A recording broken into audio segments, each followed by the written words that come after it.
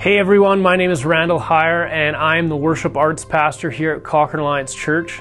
We are so glad that you've come to check out the latest sermon, and we pray that you are encouraged, challenged, and ultimately that you are drawn closer to Jesus. Enjoy.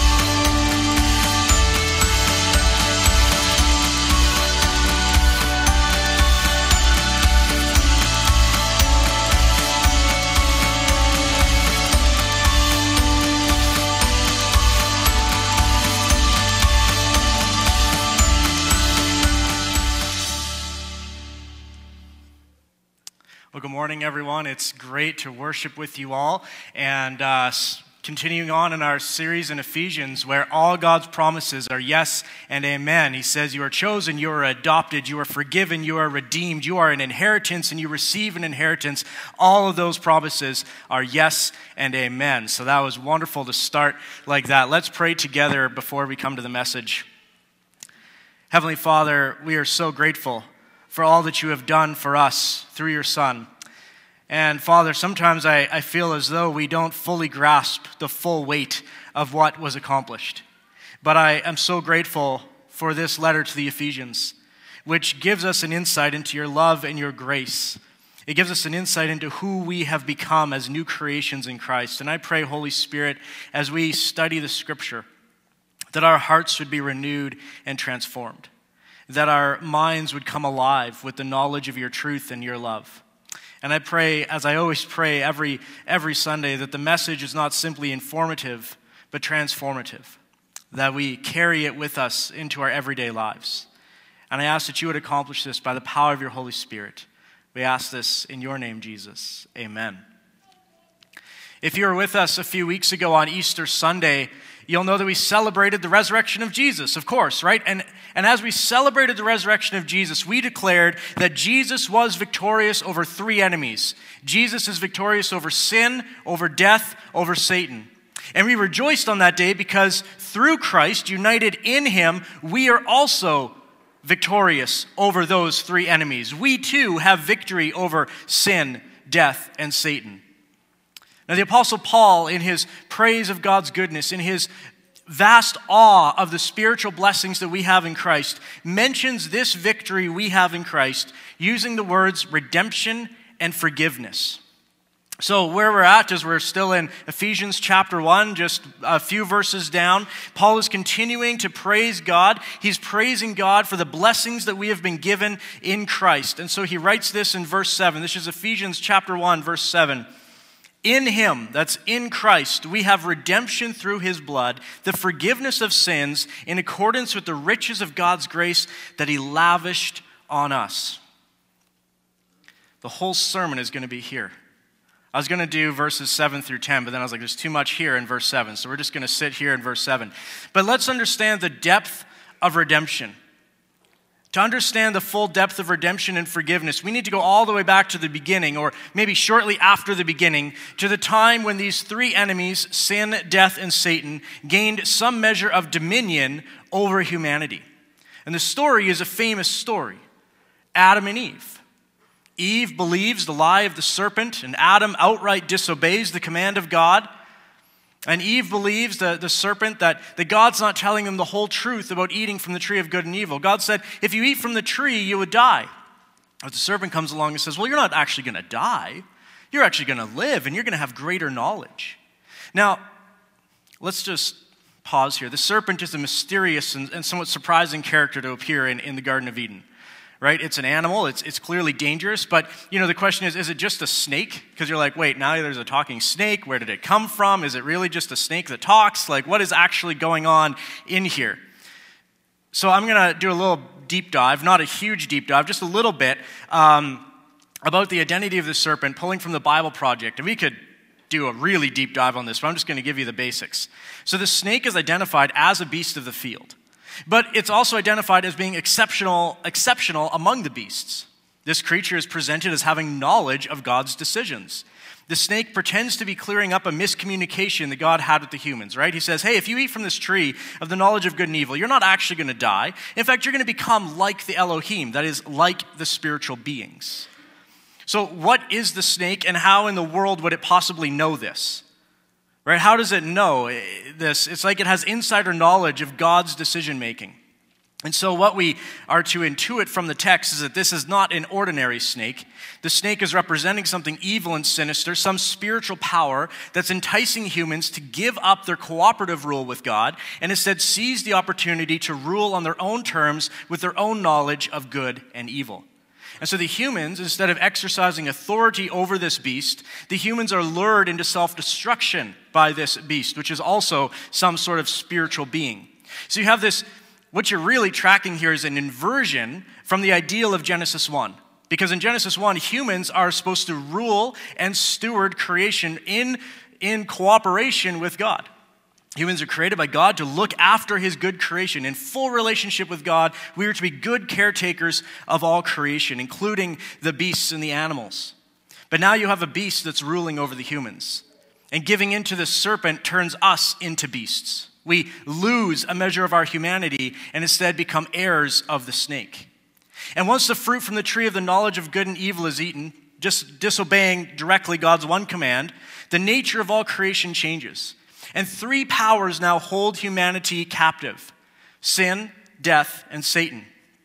The Apostle John will later state this: we know that we are children of God and that the whole world is under the control of the evil one. That's 1 John 5:19, which is a really kind of stops you in your tracks verse. The whole world is under the control of the evil one.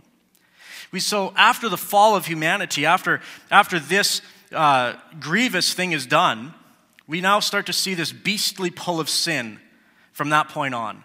Think about the very first murder recorded in Scripture. You have two brothers, the sons of Adam and Eve, Cain and Abel.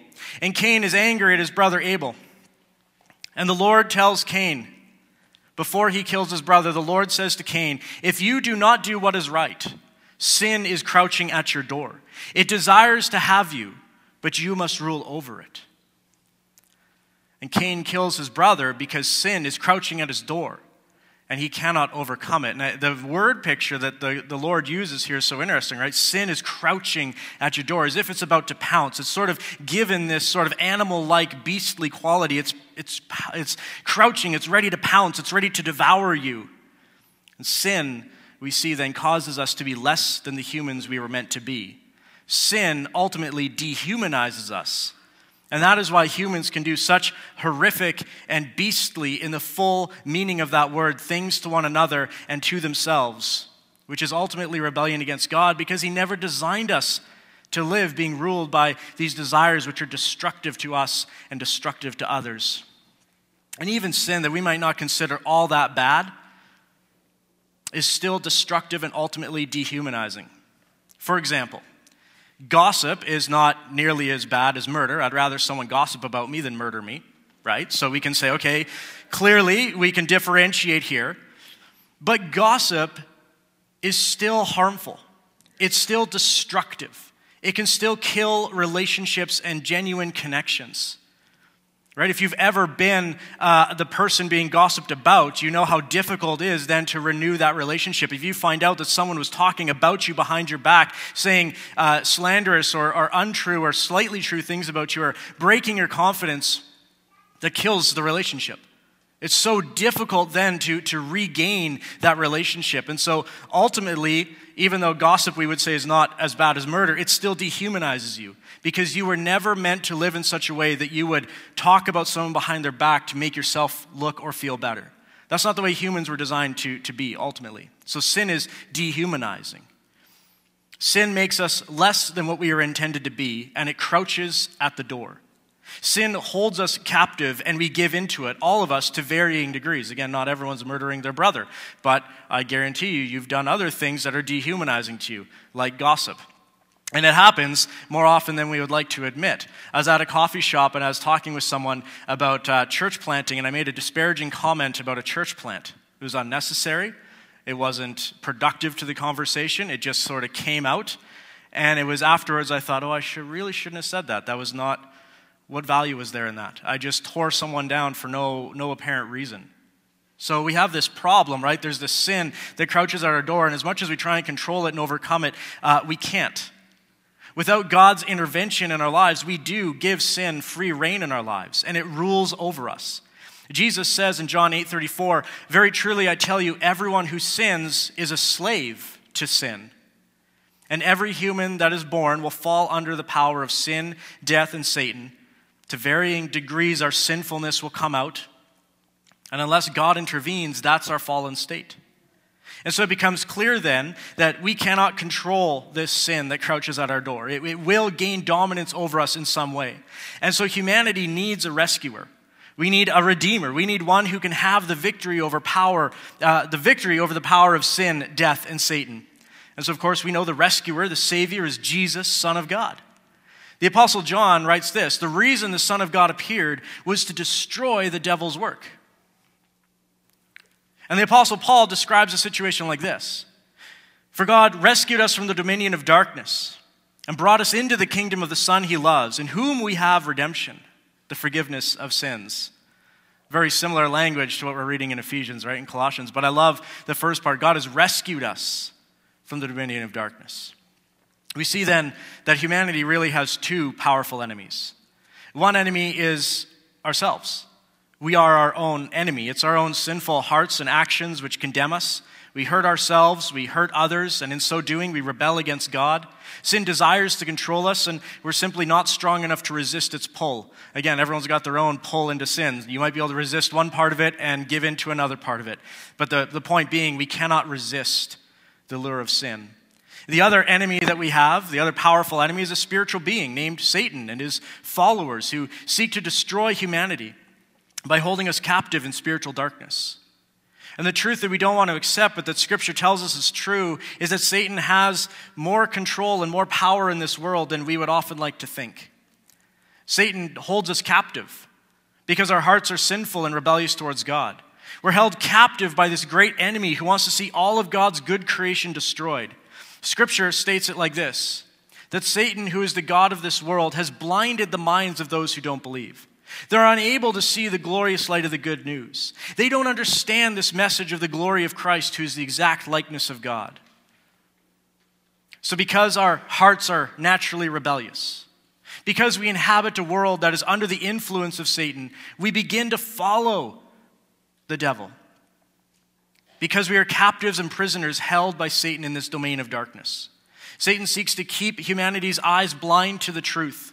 And he seeks to wrap us in spiritual darkness. And this means without Jesus in our life, we often follow Satan, often without even knowing that we are. Right? I'm not saying that everyone out there is a Satanist. That's not what I'm saying. I'm not saying everyone out there worships Satan. I'm saying without even knowing that we are doing so, we follow Satan. Every time we dehumanize ourselves, every time we give in to something that pulls another down, that's harmful to us, harmful to others, every time we chase a desire that's ultimately not going to fulfill, we are actually following evil. Scripture states this in Ephesians 2:2. We're going to get there in a few weeks. But you used to live in sin, just like the rest of the world, obeying the devil, the commander of the powers in the unseen world.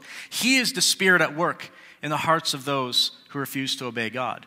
And so you can see the two powerful enemies laid out by Scripture. Yes, we have our own struggle with sin that crouches at our door, and yet we also have this enemy that holds us captive, who is the spirit at work in the hearts of those who refuse to obey. And so perhaps the best way to understand the spiritual reality that Scripture paints for us is to see it as something like Stockholm Syndrome.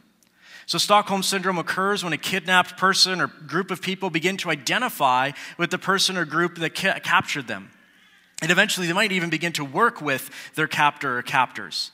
Now, this is usually due to intense trauma, the violence, the manipulation, the seeming impossibility of escape. It's more like a trauma bonding thing is really what's happening there. It's not your mind becomes almost broken because of the violence, the trauma, the impossibility of escape, the constant manipulation. And so Stockholm Syndrome is not simply someone deciding their captors are really nice people. It's a mind that simply becomes confused and disordered due to the trauma and kind of I can't believe I'm in this situation. Perhaps the best example of this is Patty Hearst, who at the age of 19 was captured by a terrorist group called the Symbionese Liberation Army, the SLA. And on April 3rd, Hearst announced on an audio tape that she had joined the SLA. She changed her name to Tanya. On April 15th, she was photographed holding a rifle while robbing a bank in San Francisco and was eventually arrested. Now, before Patty got to that point where she was joining in on a bank robbery with this terrorist group, before all this, Patty had been held captive for a week. She had been kidnapped, held captive for a week in a closet, blindfolded, not allowed to look or see anything, only allowed out of the closet to eat a very little food. She had been subject every day and night to the lies and manipulation of her captors, and eventually became fully under their influence to the point of following their instructions. She was convinced she would never be free, and her options were either die or join the SLA. Now, Patty was sentenced to decades in prison because it looked on videotape as though she was doing this of her own volition. She also kidnapped some other people and engaged in some other crimes. So she was sentenced, I think the original sentence they wanted was 35 years. And she was sentenced, I think it was supposed to be 7 years. But President Jimmy Carter, at the end of his term, understanding the complexities of what she had gone through, had her released after 22 months. And Bill Clinton fully pardoned her of all crimes in 2001. But when it comes to spiritual realities, Scripture sort of portrays it like this, that humans are blinded, confused, captives and prisoners to sin, death, and Satan. And so we need someone who can rescue us. We need someone who can defeat the powers that are against us. We couldn't in our own strength do it. We can't resist the lure of sin. We can't resist the temptations of the evil one. And we don't even know what good is, for we are being held captive in darkness. And so Jesus was the one who came to rescue us against these powers arrayed against us. Someone who's stronger than the captor needs to come and set the captives free. And Jesus is the one who defeats the deceiver and the kidnapper of humanity. Jesus is stronger than the one who holds humanity captive. Jesus refers to this mission against Satan when he was replying to accusations of the Pharisees in Mark chapter 3. So Jesus had been casting out demons. And the Pharisees, who don't want Jesus to have legitimate power, claim that Jesus is only able to cast out demons because he himself is inhabited by a demon. And so Jesus responds to this accusation. He says, well, how can Satan cast out Satan? A kingdom divided by civil war will collapse. And if Satan is divided and fights against himself, how can he stand? He would never survive. Let me illustrate this further. Who is powerful enough to enter the house of a strong man and plunder his goods? Only someone who is stronger. Someone who could tie him up and then plunder his house. So what Jesus is saying at the end of that little story is that Jesus is the one who is stronger. He's saying, I'm not inhabited by a demon. I'm not working with the powers of darkness. In fact, I'm stronger than the powers of darkness. And so Jesus is saying, I'm the one who comes in and I tie up the strong man who is Satan and I plunder his house. And you wonder, okay, so what is the plunder he's taking? What is the treasure that Jesus is taking out of the house of the strong man? Well, the treasure is us.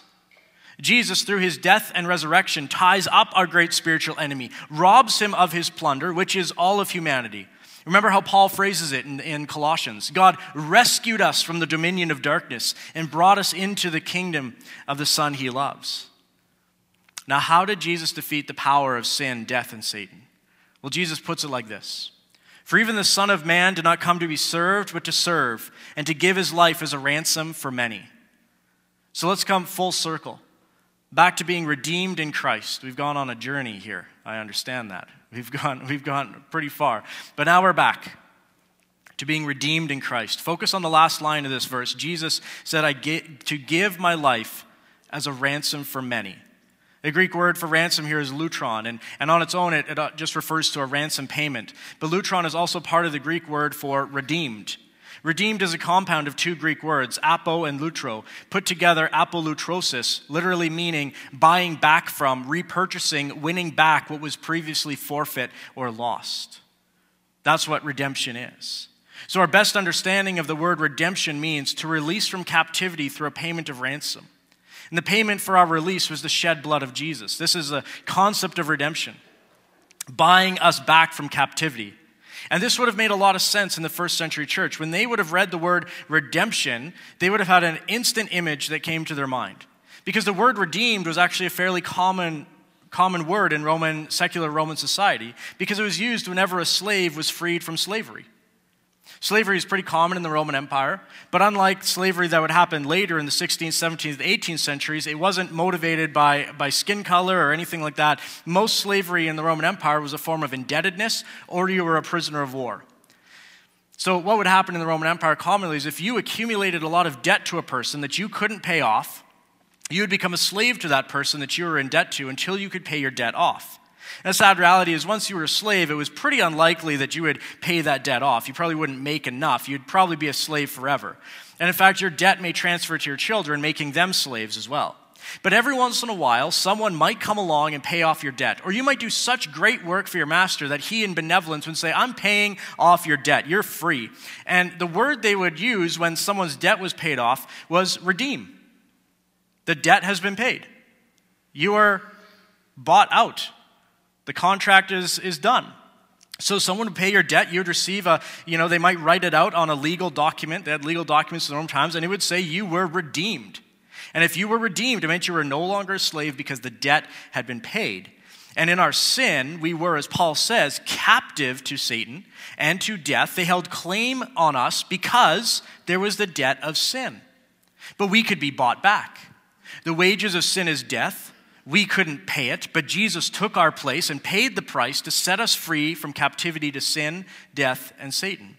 And the other place in Scripture where we read this word ransom is when Peter is telling us what Christ did for us. He says, you know that God paid a ransom to save you from the empty life you inherited from your ancestors. And it wasn't paid with mere gold or silver, which lose their value. It was the precious blood of Christ, the sinless, spotless Lamb of God. God chose him as your ransom long before the world began, but now in these last days he's been revealed for your sake. So this is what redemption in Christ means. It means the powers that surrounded us now have no claim on us. The debt of sin is paid. So redemption means sin no longer controls us. Death no longer holds us. Satan no longer condemns us. The price has been paid. Through faith, we are ransomed and brought back. We are made alive again in Christ. Now, even as we acknowledge the power and the reality of Satan, we cannot use the presence of evil beings in a broken and fallen world as an excuse for our own moral failings or sin. In our free will, we still follow the desires of our flesh. We still follow temptation. We still let sin gain mastery over us. We're still accountable for our actions. Scripture is clear that we were dead because of our trespasses and many sins. That's Ephesians 2:1. So in addition to redemption, we need forgiveness. And those two kind of go together. But I want you to remember as we talk about forgiveness that we are in the process of becoming who we are. We need to live out practically what has already taken place spiritually. To become free from all the ways sin has a grasp on us, it takes time, it takes some work. And the Apostle Paul says, you should consider yourselves dead to the power of sin and alive to God through Christ Jesus. Do not let sin control the way you live. Do not give in to sinful desires. And so the reality that Paul is painting here when he's like, hey, here's a reminder for you, don't give in to sin. Well, what he's saying is, the reality is that even though we're new creations in Christ, although spiritually we've been, covered in Christ's righteousness, the reality is in this fallen world, in this life, we're still battling some of that sin junk that we carried in our hearts and in our souls. And so now we're on a journey with Jesus of getting that sin dealt with so that we can walk closer with Christ and experience the fullness of living in the Spirit. And the more we understand who we are in Christ, the better we're going to be at dealing with sin as it comes up in our lives. So we're redeemed. And Paul points out this redemption leads to the forgiveness of sins, and they're kind of interrelated. So it's great to know we're redeemed, but we also need to know we're forgiven, that God does not hold sin against us. If we were to read a really honest biography of our lives, a biography that listed all of the things you've ever done, all the things you've ever said, and all of the things you've ever thought, you probably wouldn't be able to read it. If it was really honest and it captured even the things that you didn't remember, you probably wouldn't want to read that. I wouldn't want to read mine. I don't want to read some of the things I've done or said, and I don't want those things to be held against me. And this is why we need forgiveness along with redemption. We need to have those sins erased from our lives, to be washed clean. So past sin is forgiven. Present sin is forgiven as well. See, when we sin, we've got to decide what we want to do with sin. What do we do with sin? What do we do with guilt? What do we do with shame? So one of the things you can do when you have sin or guilt or shame is you can simply deny it's an issue. You can deny whatever thing that happened. You can bury sin so deep, this happens, you can bury sin so deep within your mind that you barely remember it. The problem with that is eventually it gains power. Sin that's not confessed, sin that you haven't brought before Jesus to be forgiven, if it's a major thing in your life, it starts to gain power. I think there's people I've talked with who, God is clearly leading them into some new place of ministry. And just before they're about to take that step, something rises up within them to say, but remember who you are. Remember when you did this. Remember when you said that. And their sin rises up to condemn them. And I've had people kind of back away from things, and when you actually get to the bottom of it, it's because something that was in their past rose up to bring shame and condemnation, and it made them feel less than worthy to do what God is calling them to do. So then we just need to bring it and say, you're forgiven. Jesus has forgiven you. His blood has washed you clean. So one of the things you can do is try and do that. You can try and stuff it really far down. Or you can blame someone else. You can say, well, I only did that thing. I only said that thing because so-and-so did this to me. Right? You can blame shift. I only did it because. That's what Adam did, right? Well, I only ate that apple because this woman you gave me, God, told me to. Or you can try and downplay your sin. You can say, well, it's not really that big of a deal. Lots of people have done this. In fact, I know people who've done worse things than me. Right? So you can try and downplay your sin. Or some people really do feel the weight of their sin intensely, and what they try and do is they try and punish themselves. They try and suffer in some way to try and atone for their own sin. It's like, okay, if I suffer enough, then I'll pay God back for what I did. That sounds maybe a little bit bizarre to some of you, but some of you know exactly what I'm talking about, because I've talked with people who live like this. I'm going to suffer. I'm going to punish myself for the things that I've done. Or your final choice with sin is you can just be forgiven. You can just be forgiven. No denying it happened, no shifting the blame, no pretending it's not a big deal, no punishing yourself. Just be forgiven. That's what we're promised. If we confess our sins to Him, that is to Jesus, He is faithful and just to forgive us our sins and to cleanse us from all wickedness. Sin is not an insurmountable obstacle to faith. In fact, sin is the reason Jesus came to save us. He didn't come because we are righteous. He didn't say, man, you guys are so awesome. You guys are so good at doing everything right. You guys are so good at controlling sin. I'm just going to come and hang out with you guys. He didn't come because we're so righteous. Sin is the reason Jesus came to save us. He came because we could not be righteous without His intervention. And so if you are in Christ, here's the really key part of this. If you are in Christ, being forgiven is part of your identity in Christ. You don't need to do anything besides confess, repent, and accept the forgiveness that's given to you through Christ. And if there's one thing that hinders some Christians, it's that they know this intellectually, but they've never felt forgiven. But this is part of your identity in Christ. This is a promise that is a yes and amen promise. If you are in Christ, you are forgiven. That is your identity. You're forgiven everything you've ever done in the past. You're forgiven anything you might do in the future. Now, confession of sin is important in breaking the power of sin, but you are assured of being forgiven. Confession leads to forgiveness. So my prayer for you is that you would feel forgiveness, that the Holy Spirit would let this truth sink deep into your heart. No more living with lingering guilt and shame for things that have been forgiven. Your identity in Christ assures you are forgiven, past, present, and future. And this redemption and forgiveness flows from God's unlimited grace. The last part of verse 7 states this: we have redemption through His blood, the forgiveness of sins, in accordance with the riches of God's grace that He lavished on us. God is generous with grace. More than generous, He is lavish with His grace. His grace is extravagant. It has no limit. We tend to think that God's grace couldn't cover everybody, or that maybe, we internalize our own sin as being really, really ugly. And we go, well, God's grace couldn't cover me. Or sometimes we put limits on God's grace. And we're like, okay, grace got me in the door, but now I got to work really hard to be good. And if I'm not, then I've abused His grace. But Scripture actually says God knows how weak we are. He knows that we are only dust. And He does not treat us as our sins deserve. He does not deal harshly with us. God's grace is extravagant and lavish and unlimited. There are people who truly believe that their sin can't be forgiven, that God's grace couldn't cover them. But here's what you need to know. No matter how impoverished your soul is, God's riches of grace are greater still. God has more grace than you have sin. He has more forgiveness than you have indebtedness. And you cannot ever run the bill up too high. God's grace is never going to run out. It's a replenishing source that never stops flowing.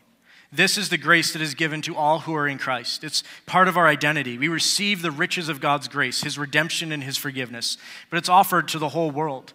If they had put their faith in Christ, they receive all of this. And this is the key to understanding grace. You didn't earn it. It's simply given to you upon acceptance of faith in Christ. And it never ceases. It never runs out. And it has no limit. I'm going to call the worship team up. They're going to lead us. But I just want to close like this. The reality is I know that there are some people in Christ who know these things intellectually. They know they're chosen. They know they're children of God. They know that they're redeemed and forgiven. But they don't know it in their soul, in their hearts. And they live each day in shame and guilt and in condemnation for things that were done in the past. For things that have been confessed and dealt with in the heavenly realms. Sin that was dealt with on the cross might still be plaguing your heart today. This is a really common thing.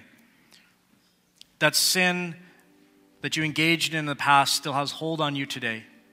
Even though it shouldn't, because Christ has forgiven it. But you haven't felt that release. You haven't felt that forgiveness.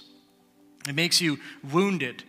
And you walk with a limp because you're carrying this thing around that you don't have to carry because Christ said, I've taken that. I've washed you clean. I've taken off those robes and I've put on a robe of righteousness and white linen, and you are mine. And so just before we close in worship, I'm going to pray for you. And if you have some sort of condemnation that speaks to you, some sort of sin or guilt that it was long in the past, that you've repented of, that you've confessed, but you still, key moments in your life, it rises up and it says, but remember when? And it rises up to condemn you. I'm just going to pray over you. And if you want more prayer, you can come forward after, and we'll have our prayer team assembled, and we'd love to pray with you. But let me pray for you. Father, so often we don't understand the riches of your grace. So often your unmerited grace just doesn't make sense to us. But I pray, Holy Spirit, that for those who have past sin, that they've confessed, that they've repented of, that they've brought before you, but it still rises up to condemn and to shame. Lord Jesus, by the power of your Holy Spirit, would you break shame and condemnation today? Would your forgiveness flow into our lives, into our hearts, into our minds? Would we know deep within our soul that it has been accomplished, that your blood has bought us back, that your blood has covered us in righteousness, that we are seated with you in the heavenly realms, that no one now can condemn us because you have come to save us? And so I pray for a release of your forgiveness over those who still feel condemned. And I pray that we would walk in freedom because of this. And I ask this in your name, Jesus. Amen. Let's worship together.